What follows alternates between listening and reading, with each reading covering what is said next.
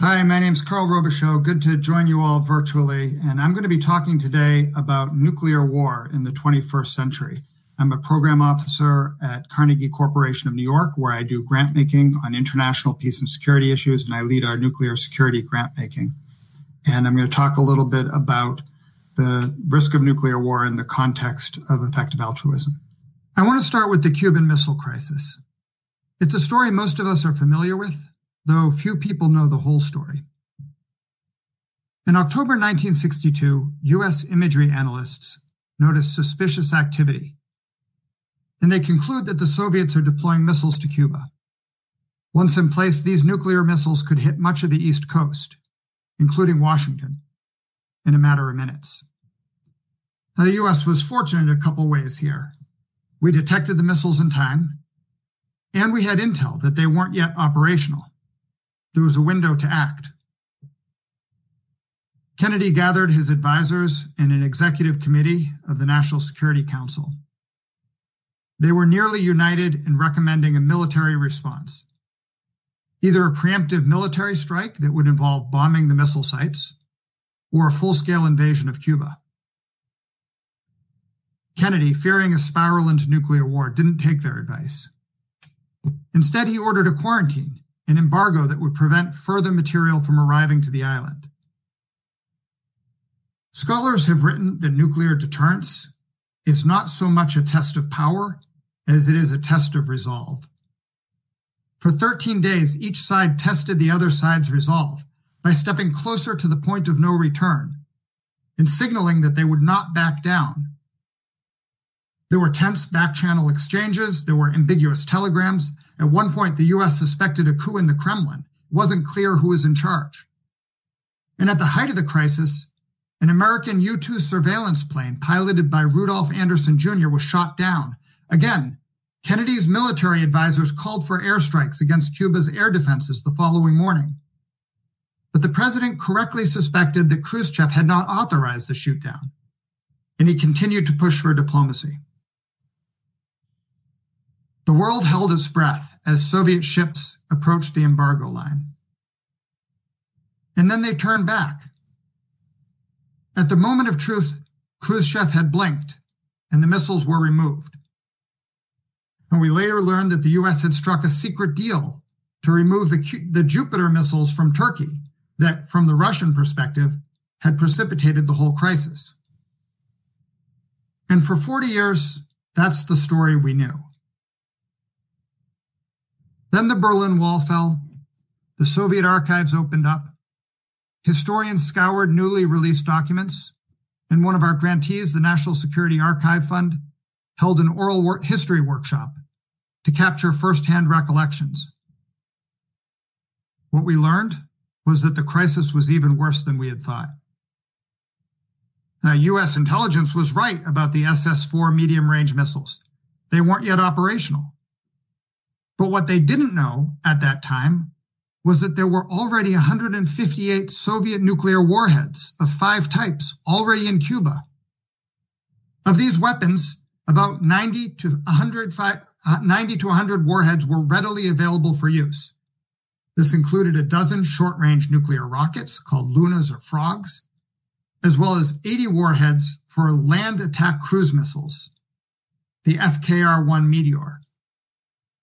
These weapons were positioned for use against the U.S. naval base at Guantanamo and against any amphibious force that sought to storm the Cuban beaches. If Kennedy had authorized an invasion of Cuba, as his advisors had recommended, this is what they would have walked into. And once nuclear weapons killed U.S. soldiers, the pressure for a full nuclear response would have been intense. Now, what about the blockade, the safer course of action that Kennedy took? Was this a case of cooler heads prevailing, as it's sometimes described? Perhaps, but the embargo also created enormous risks that we didn't fully appreciate at the time. We now know that the Soviet ships running the embargo were accompanied by diesel-powered submarines, each armed with a nuclear-tipped torpedo. As they approached the blockade, U.S. destroyers started dropping depth charges to force them to surface. These submarines were cut off from surface communication. They had no idea what was happening above them. The captain of the B-59, Valentin Savitsky, believed a war might already have started. He ordered the use of the nuclear torpedo. Now, normally, submarine orders only require the captain to get authorization from the political officer, who had agreed to launch. However, the commodore of the fleet, Vasily Arkhipov, happened to be aboard the ship, and the captain also had to get his approval. Arkhipov was the only officer against the launch, but he prevailed, averting nuclear war. We owe him a great debt. Arthur Schlesinger, an advisor to Kennedy at the time and a historian, wrote of the Cuban Missile Crisis that this was not only the most dangerous moment in the Cold War, it was the most dangerous moment in human history. I wanted to revisit the story of the Cuban Missile Crisis because I think it surfaces some hard truths about the way we practice nuclear deterrence, the way we practiced it during the Cold War, and the way we're likely to practice it in the 21st century.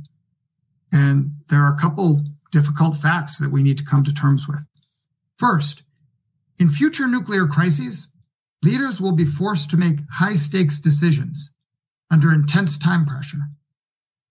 Decades of cognitive research suggest that people under this kind of duress do not perform well.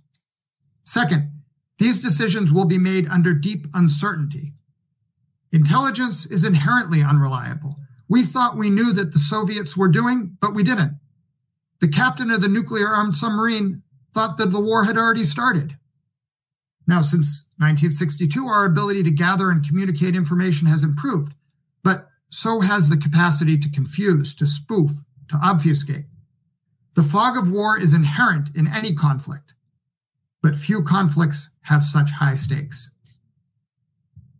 Third, the fact that nuclear weapons create high-stakes decisions under duress is not a bug in the system.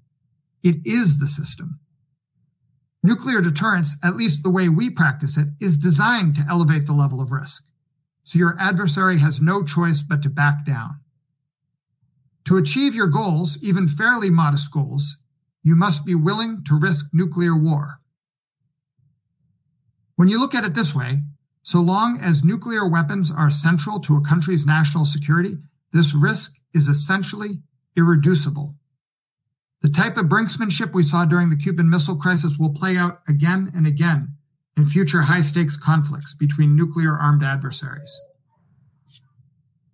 Schlesinger and many others believe the Cuban Missile Crisis was the most dangerous moment of the Cold War, and is widely considered the moment when nuclear weapons were closest to being used.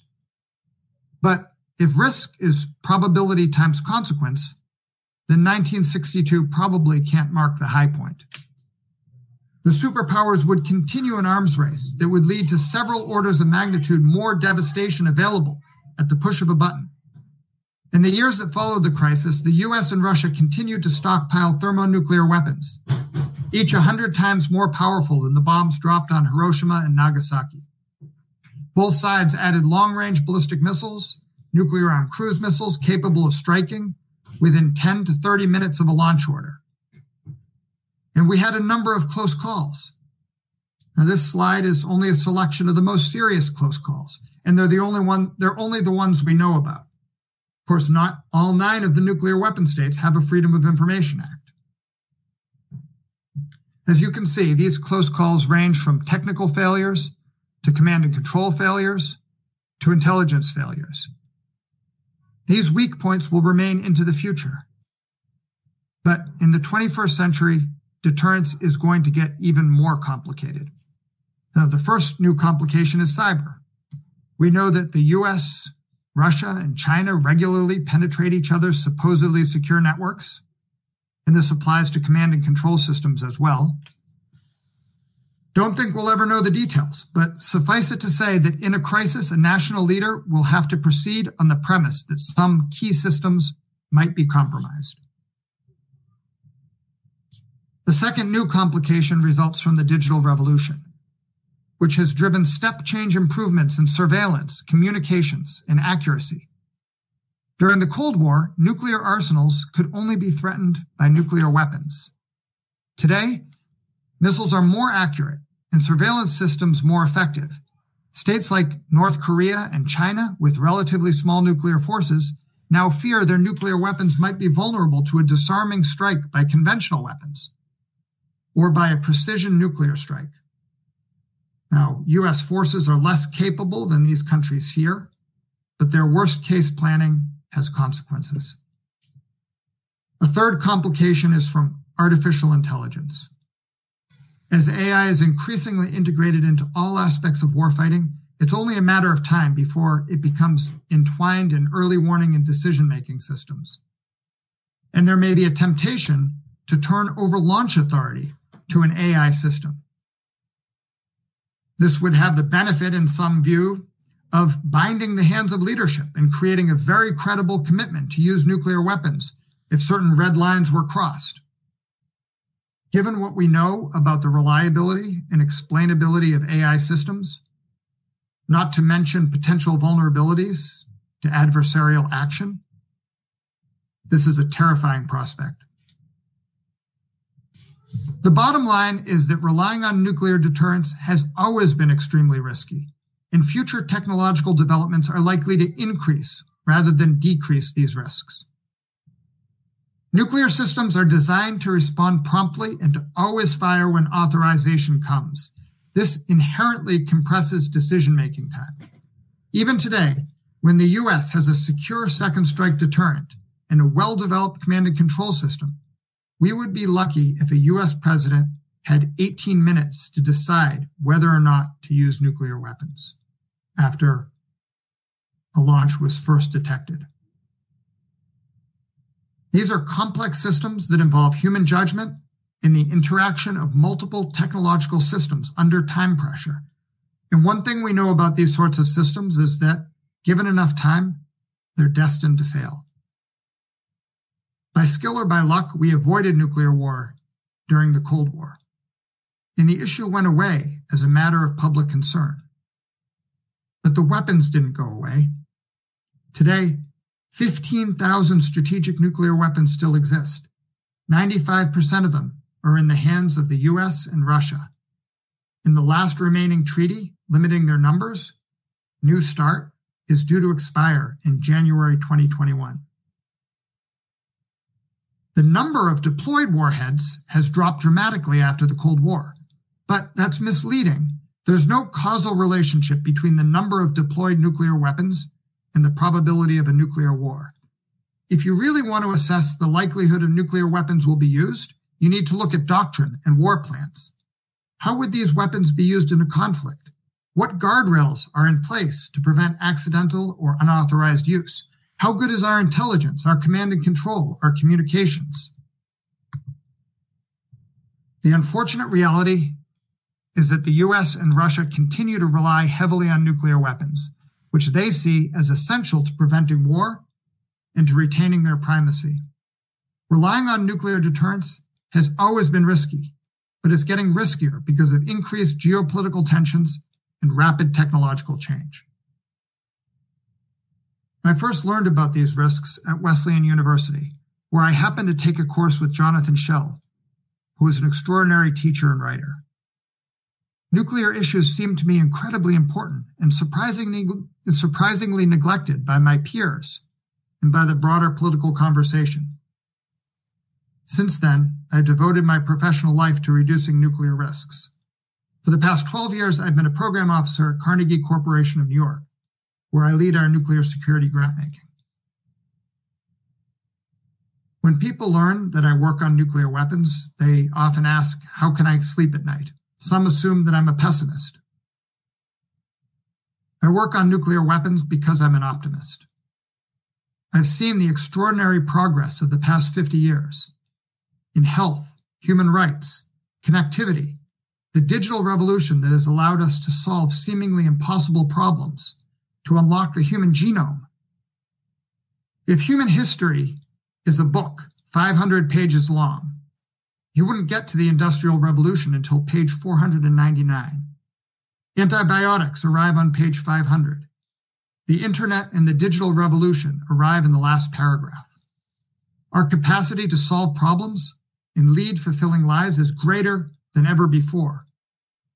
And I can't wait to read the next chapter. But unless we manage nuclear weapons, we won't have a next chapter, or at least a chapter any of us would want to read. Now, whether nuclear weapons are an existential risk or just a catastrophic risk is an important question. It's one that's been discussed here. It's worth examining. But for me, nuclear war is bad enough, even if it doesn't lead to full extinction. It would still be an unprecedented level of death and suffering. Now, we certainly face a lot of challenges, from climate change and pandemics to inequality and animal suffering. But I'm optimistic that we can solve these problems if we can just buy ourselves some more time. On page 500 of the human story, nuclear weapons arrive. They're the first technology that might allow humans the ability to extinguish ourselves. They won't be the last. But it's worth noting that all of the close calls and near misses have come in a very brief time frame. Now, in my view, from an effective altruism perspective, I think there's a good case to be made that reducing the risk of nuclear war is an attractive cause. First, nuclear weapons are largely neglected by philanthropy. All philanthropic investments on nuclear weapons issues worldwide total less than $50 million per year. Think about that. Jeff Bezos just announced he was giving $10 billion to climate change, which is already a relatively well-funded cause. If you're looking to invest your time, your energy, your money, your talent into a neglected cause, I think you could do worse than nuclear weapons. Of course, governments spend a lot on nuclear weapons, but only a tiny fraction of that money and effort is spent to reduce the risk of nuclear war. The lion's share is spent on the weapons themselves or on the systems that enable them. The U.S. will spend well over $1 trillion over the coming decades to rebuild the full nuclear triad. So will other nuclear-armed states. Some argue that this is, in fact, an investment to prevent nuclear war, since deterrence must be credible to be effective. Others argue that argument is circular. Without nuclear weapons, there's no risk of nuclear war. Now, governments also spend quite a bit on preventing the spread of nuclear weapons, which does reduce some risks of nuclear war, but doesn't really address the central problem. They also spend money on preventing nuclear terrorism. I'm happy to discuss why I see these as valid investments at some point, but if you're talking about money spent to prevent nuclear war, it's a very small number indeed. Second, the threat of nuclear weapons is here. It's not hypothetical. It's not speculative. Policymakers understand that nuclear weapons are significant. They might not understand how significant they are or what risks we are running, how risky the status quo is, or how to reduce those risks. And in some ways, the problem is not what we don't know. It's that what we know is wrong. That said, policymakers do understand this is a threat, and it's harder to make the case for some of the other issues that concern me, like climate change, advanced artificial intelligence, or biotechnology. With nuclear weapons, the threat is not speculative. It's already here. These are tangible devices. They were made by humans, and they can be unmade by us as well. Third, when it comes to nuclear policy, a relatively small number of decision makers hold the keys. If you can change the views of a few dozen people in key positions, you can have an outsized impact. In the US, this would be the President, the Secretary of Defense, a few key members of the National Security Council and the Joint Chiefs, a few members of Congress on the relevant committees.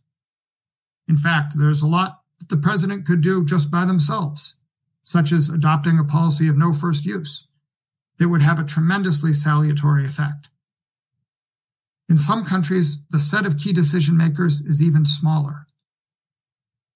This makes nuclear risk different from the diffuse collective action problems, in which no one's really in charge. Together, I think these factors make nuclear weapons an attractive cause for philanthropic action. Nuclear war is high consequence, the issue is tangible, it's neglected, and there are a small number of decision makers that could have an outsized impact. Now, of course, I'm a little biased in this direction, and I want to approach this issue with intellectual modesty. My assumptions could be wrong. For one thing, I may be overestimating the tractability of the issue. After all, President Obama came to office arguing we should take a variety of sensible nuclear steps and was largely frustrated by the bureaucracy. And of course, this is not just a U.S. problem. Russia, China, North Korea, Israel, Pakistan, Israel, India, the UK, and France, they all get a vote. And nuclear weapons are so enmeshed in their sense of security and national identity that it's hard to make changes. And of course, there's no constituency pushing for nuclear reforms. That said, there are a number of practical steps to reduce nuclear risk that are not at all radical. Some of our grantees have developed excellent detailed proposals that would make us safer. And when circumstances change, these could easily be implemented. They include things like no first use, a joint pledge not to target command and control via cyber attack, or simply extending the New START Treaty, which the US and Russian presidents could do today with the stroke of a pen.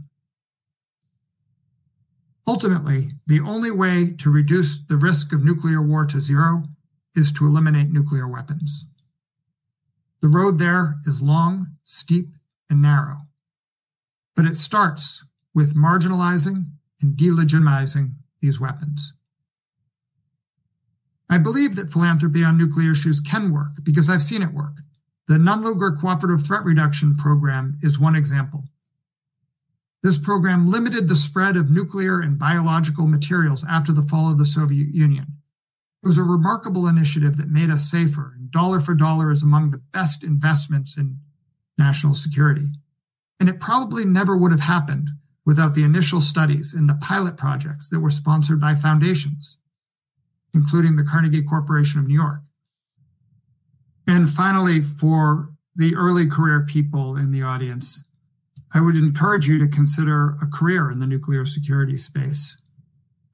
It's a less crowded space than some of the alternatives where you can have a really high impact early in your career. You can build a lot of career capital, and it's an intellectually rich and meaningful opportunity. And if anyone's interested in that, I'd be happy to discuss.